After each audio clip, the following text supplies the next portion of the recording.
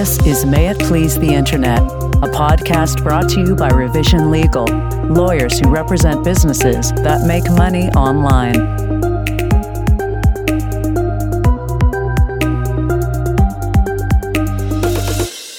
Hey everyone, this is John DiGiacomo of Revision Legal, and this is the May It Please the Internet podcast. And as always, I am joined by my partner, Eric Misterovich. Hey, Eric. Good afternoon, John. And today we are talking about asset purchase agreements. And this is part one of potentially many parts about walking through these documents in the sale of an e-commerce business. Eric, do you want to get us started and talk about APAs and what they are? Yeah, I mean, when we're coming up and trying to come up with content to talk about, APAs are just something that we handle so regularly, and there's so many questions that come up.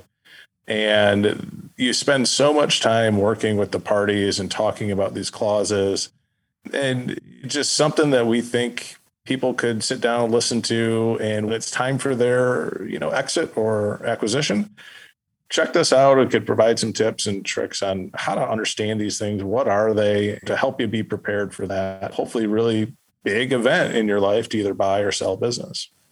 Yeah. And to give you some context for our firm and kind of what we've been doing, we represent a number of these FBA, Amazon FBA roll-up entities, other venture capital-backed roll-up entities. And so we're doing a number of these deals weekly. So this week I've done 2 of these deals, substantial, over 8 figures. And so through this kind of trench warfare of digging into these documents, we've seen a lot of stuff. So hopefully this context and analysis will be helpful to you if you're looking to buy or sell a business. Yeah, we've been doing this now. I mean, we were kind of well positioned for this because when it started heating up, we had already been handling these kinds of deals for years. Things have kind of standardized a little bit now, in my experience, for like handling things like inventory and handling how, the whole process is done from LOI to kind of a closing migration checklist. All of these things have kind of been adopted within the space. Of course, we're mainly talking about selling online businesses, and a lot of those businesses being Amazon-related businesses. In this first kind of section, we're going to keep it pretty high level and really just cover the basics of what these agreements are, why people use these kinds of agreements rather than other agreements. But I think we can also hit on some pretty major issues that buyers and sellers need to be aware of. Well, let's take it from the beginning. What is an APA? How is it different than selling shares, for example?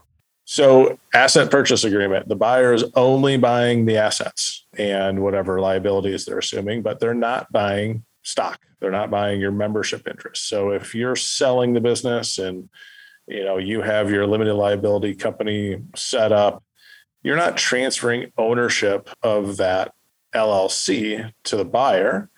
You're only transferring the assets that LLC owns. And this is the preferred method of these kinds of transactions in most cases.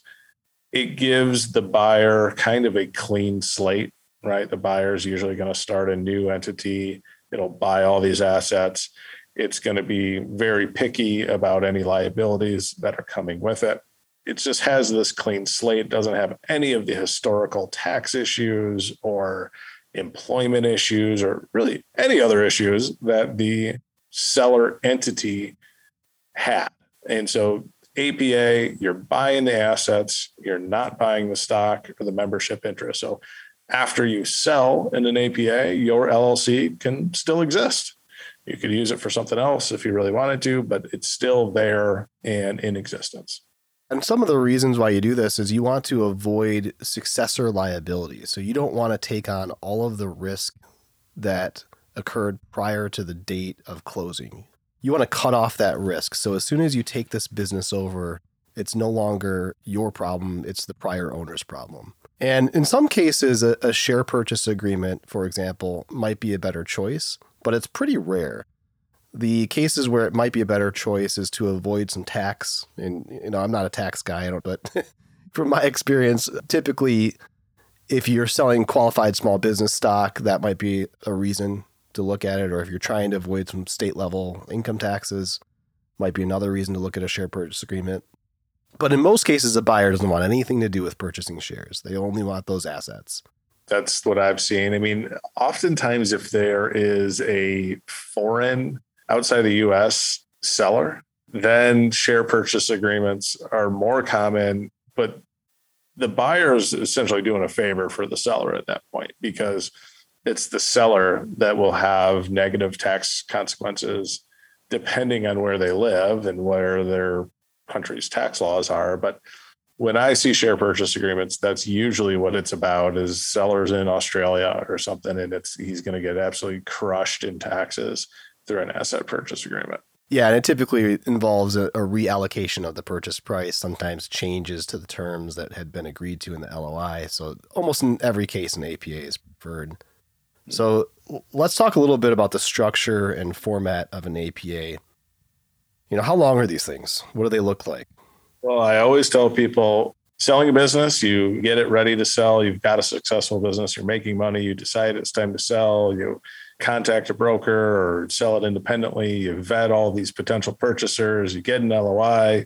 You complete due diligence where they're asking for everything under the sun. And the reward is a 50-page legal document that you probably don't understand most of what's in there. And it's pretty intimidating. I mean, they're usually, 35, 50 pages long. You'll probably have a set of exhibits that could be 50 to 500 pages long, depending on what's going on.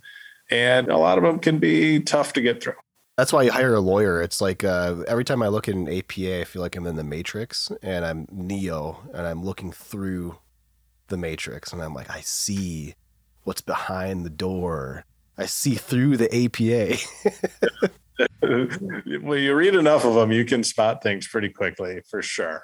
Most of them follow the same general format where there's going to be essentially articles or sections, and probably runs 1 through 12 or something like that. And each article or section will cover a different aspect of the legal relationship in buying these assets. Within each section, there's going to be 10 to 30 subsections in each one. And there's lots of cross-referencing from one section to another. And it's not an intuitively easy document to get through for someone who's doing it the first time. Where do you start when you start looking at an APA? I think that's a good question, because I always start the consideration portion, typically depending on whether it's buyer or seller. And then I look at things like indemnification. What's your workflow? I usually check out purchase price, and then I want to see what are they selling and how in the hell are they selling a business that makes glass jars and sells them on Amazon for $6 million. Like, it's just mind boggling sometimes what is being sold and how much they're going for. So you go straight for the depression then. Yeah, I go, wow, man, this would be great to be selling this kind of business.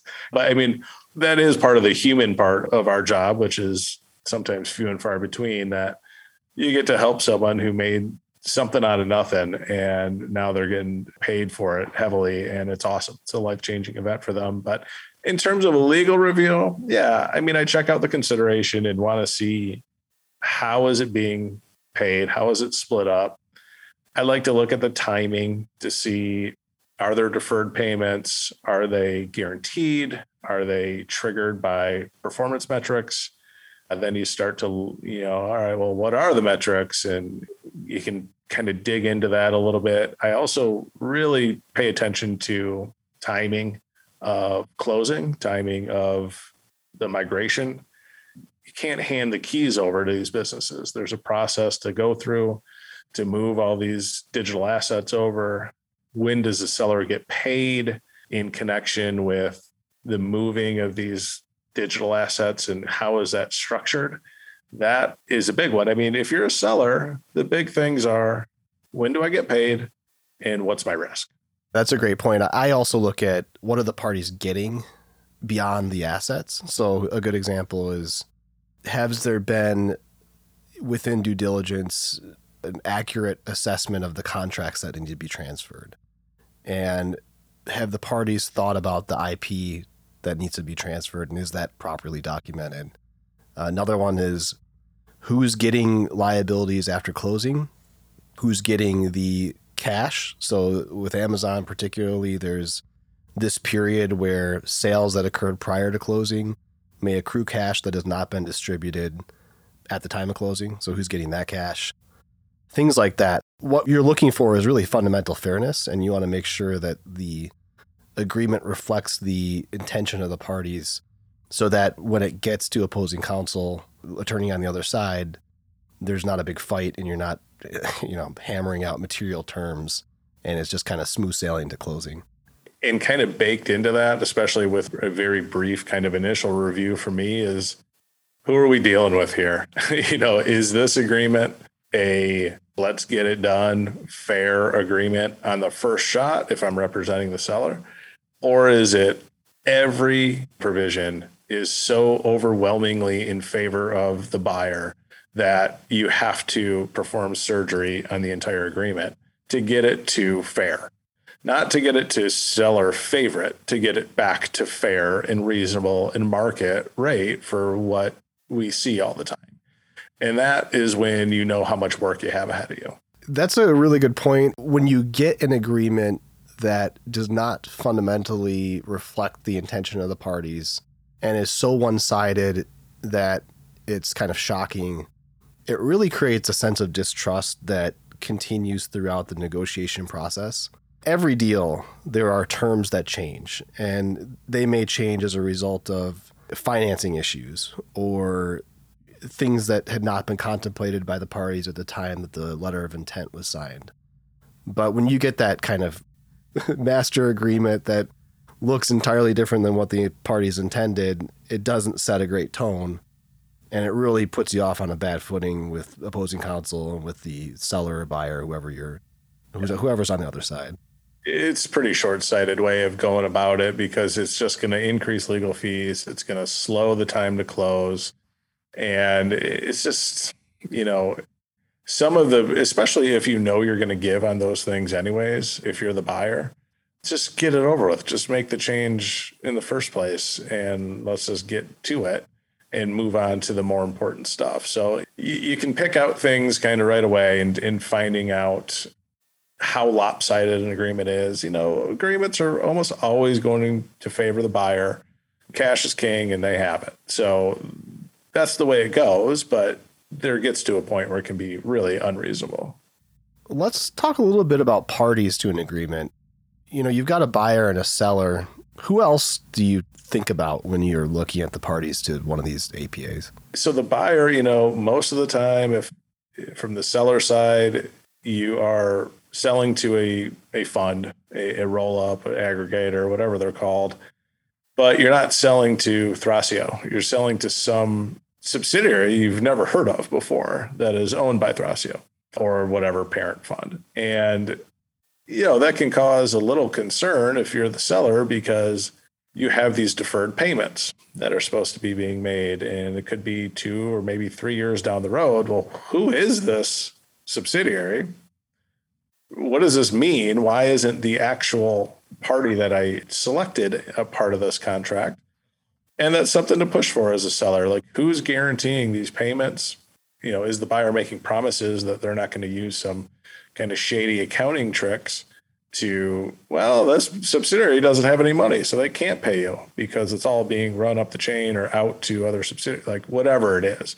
Now, I will say most funds that I work with do not try to do shady stuff like that. And a lot of them are open to including guarantee provisions from a parent entity.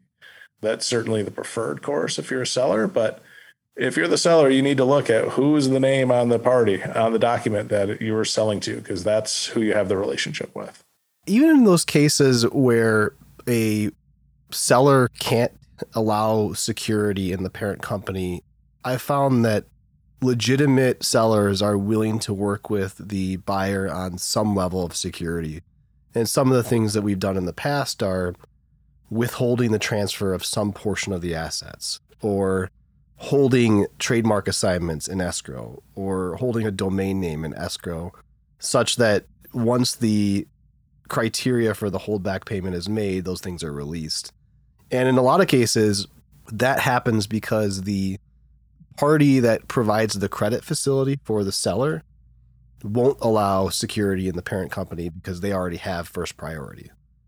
So it's important to work with somebody in these deals who understands fully the context of what's occurring so that it doesn't create unnecessary conflict when you discuss things like security, simply because there's just a misunderstanding about what kind of security can be given. Yeah, no, that's a good point. I mean, a lot of those funding documents will restrict the ability of a parent entity to do things like this. But ultimately, what you're looking for, the kind of magic words, are some kind of anti-circumvention language where they can't intentionally take acts to circumvent their obligations under this agreement. And whether that's intentionally not funding a subsidiary or even selling the assets. You know, if they sell the assets, they have to make sure the buyer agrees to these terms. I mean, that one gets difficult. It's certainly one of the areas that can be negotiated, but it's as simple as who's on the first page. And that's where, if you're getting an APA for the first time, make sure you pay attention to that and ask questions. Who is this? Who is this entity? How does it relate to the parent entity that I agreed to sell to? These are very as basic as it gets, and the buyer should be willing to explain that to you very clearly as what's going on. And if you are a seller too, be prepared that you may be requested to sign the APA individually, not just through your business entity. And the reason for that is because you're going to be on the hook for some level of indemnification for things that arose prior to closing, whether it's IP infringement claims or it's your, a sexual harassment claim because you sexually harassed an employee or you didn't pay employee benefits or something along those lines. That request may be coming, and it's worth understanding, one, that it exists, and two, what your options are when that request comes. One of the options is to limit the duration of your personal guarantee, quote unquote personal guarantee, or to limit the scope or the cost associated with it. So some people call them cap and baskets, where there's a cap on the indemnification requirement for the seller, and there's a basket that basically doesn't tip until the claim reaches a certain monetary amount. So these are all things to think of, but don't be surprised if you're a seller and someone says, look, you got to sign this in your individual capacity, because it's pretty common, and it's I wouldn't say it's a reasonable ask, but in a lot of cases it is a reasonable ask for a buyer. Listen, I'm sure we're going to have some just thrilling indemnification topics on this podcast in the future that are just going to be, just a freight train of excitement. But the individual liability is real. It's highly likely as a seller, you're going to be on the hook for the promises. And part of that gets back to the asset purchase agreement, right? Like, your entity is selling all of its assets. Well, if something goes wrong, the buyer doesn't want to rely on suing an entity that has nothing. It needs someone with something to stand behind these promises. And 9 times out of 10, that's the owners. Now, it could be different depending on the ownership group. Maybe there's some very small minority owners that don't have any really active role in the business. Maybe they are appropriate to leave out. But a majority owner is certainly going to be on the hook in most cases for some personal exposure. And you're right, there's a million ways to kind of limit that, but your name is probably going to be on the agreement. Let's talk about what you're selling when you sell under an APA. What are the types of assets that we're talking about here? Yeah, so if we're talking about like the normal structure of an APA, after the intro page, after the 6 pages of definitions, you get right into, Article 2 is usually the most custom part of an APA. Maybe it's named Article 1 in a certain one, but it's going to be 1 or 2. This is the article that covers what are you selling, what are you not selling, usually purchase price, timing, and inventory, a lot of the nuts and bolts. And so one of the first sections of an APA will be titled Purchased Assets or Acquired Assets. And it'll have this very long definition of what is being sold. 9 times out of 10, the definition is something to the effect of all assets used in operation of the business or in connection with operation of the business. Then it usually provides a kind of laundry list of more specific things that would be considered a purchase asset. For example, your Amazon account, right? Your Seller Central account. That's going to be asset number one. Now, if you're not selling the whole account, but you're only selling listings, then that would be included. There'll be general descriptions of inventory, of intellectual property, trademarks, copyrights, patents. You're selling all the data that you have. Again, if you're selling an Amazon business, this stuff is probably just all within your account. Now, if you're selling other kinds of online businesses, you may have data and records that are kind of spread out, but it's going to include everything: domains, social media. If you had the right to sue someone, but you never did, that cause of action is most likely going to the buyer. We're going to talk about the specific contracts that you would be selling to a buyer or signing to a buyer in connection with the sale. And then ultimately, you're selling all of the goodwill that's associated with the business. Why do people buy from you? The goodwill can be expressed in a lot of ways, and Amazon's probably, customer reviews play a big role in that. But this section of the APAs, it's important to understand. It's usually very broadly drafted. It's almost easier if you need to be specific as to what you're not selling. Yeah, that's a great point. That's typically the edit that occurs. It's a list of things that aren't being sold, the exclusions. Things like owner's Tesla or, the fax machine in the office. But there are things that you're not selling, and those things are also listed as well. We think about things like cash, so any cash on hand that you may have. We had mentioned this before, but money in your Amazon account.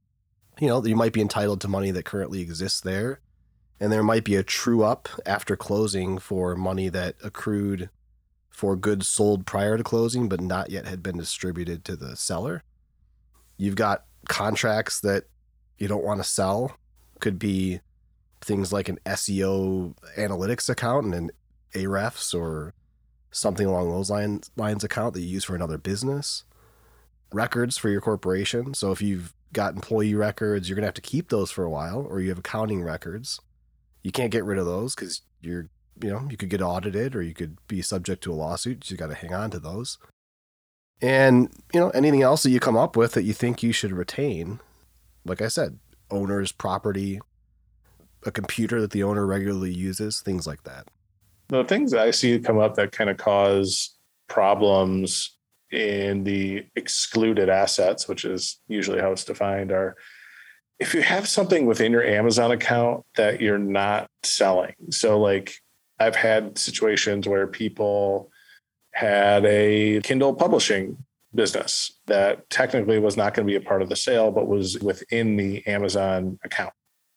Or like I said, certain listings. Sometimes email addresses can be a touchy subject because people maybe use that email for personal reasons and they don't really want the buyer to see all of their email history. Sometimes that comes up, but usually these things are not very controversial. Some discussions back and forth can usually resolve all of these issues. This is usually not an area that requires a lot of redlining, but it's certainly an area that's very important to understand as a buyer and seller as to what you're getting, what you're selling, and what is being retained by the seller. I've got a fun one. When I was an associate attorney, I might have been 2 years into practice. My partner at the time, he had this client, and this client owned a bunch of, let's just call them construction businesses. It was a little bit more detailed than that, but he had several construction businesses across the country. And the client wanted to buy a 1-800 number that was extremely cheesy. One of those kind of 1-800 call Sam-esque numbers. And it's illegal. Apparently it's illegal to buy an 800 number. So, the partner comes to me and he says, client wants to buy this 800 number. I do the research on it. I realize it's completely illegal to sell an 800 number. He's like, I don't care. Figure it out.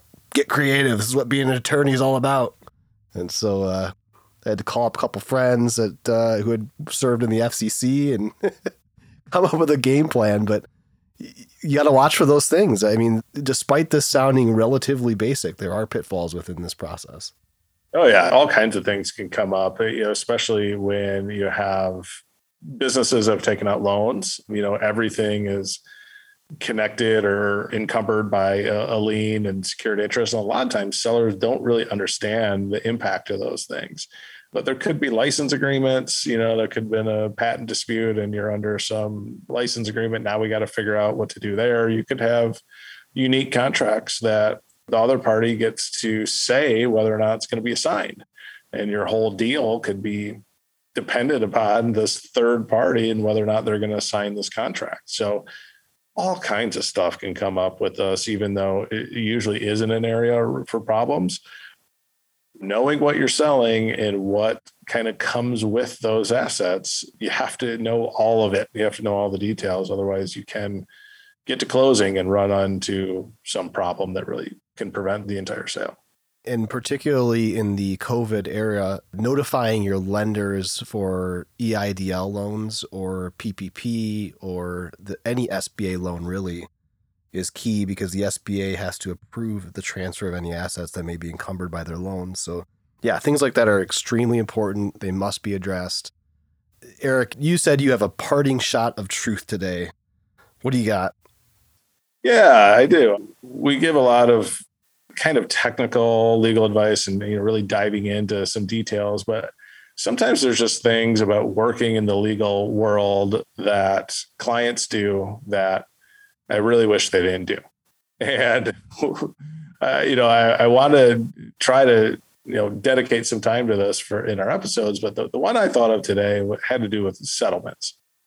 A lot of our time is spent figuring out a way to resolve problems, not just going to the wall and suing everyone and asking questions later. It's trying to get to a resolution.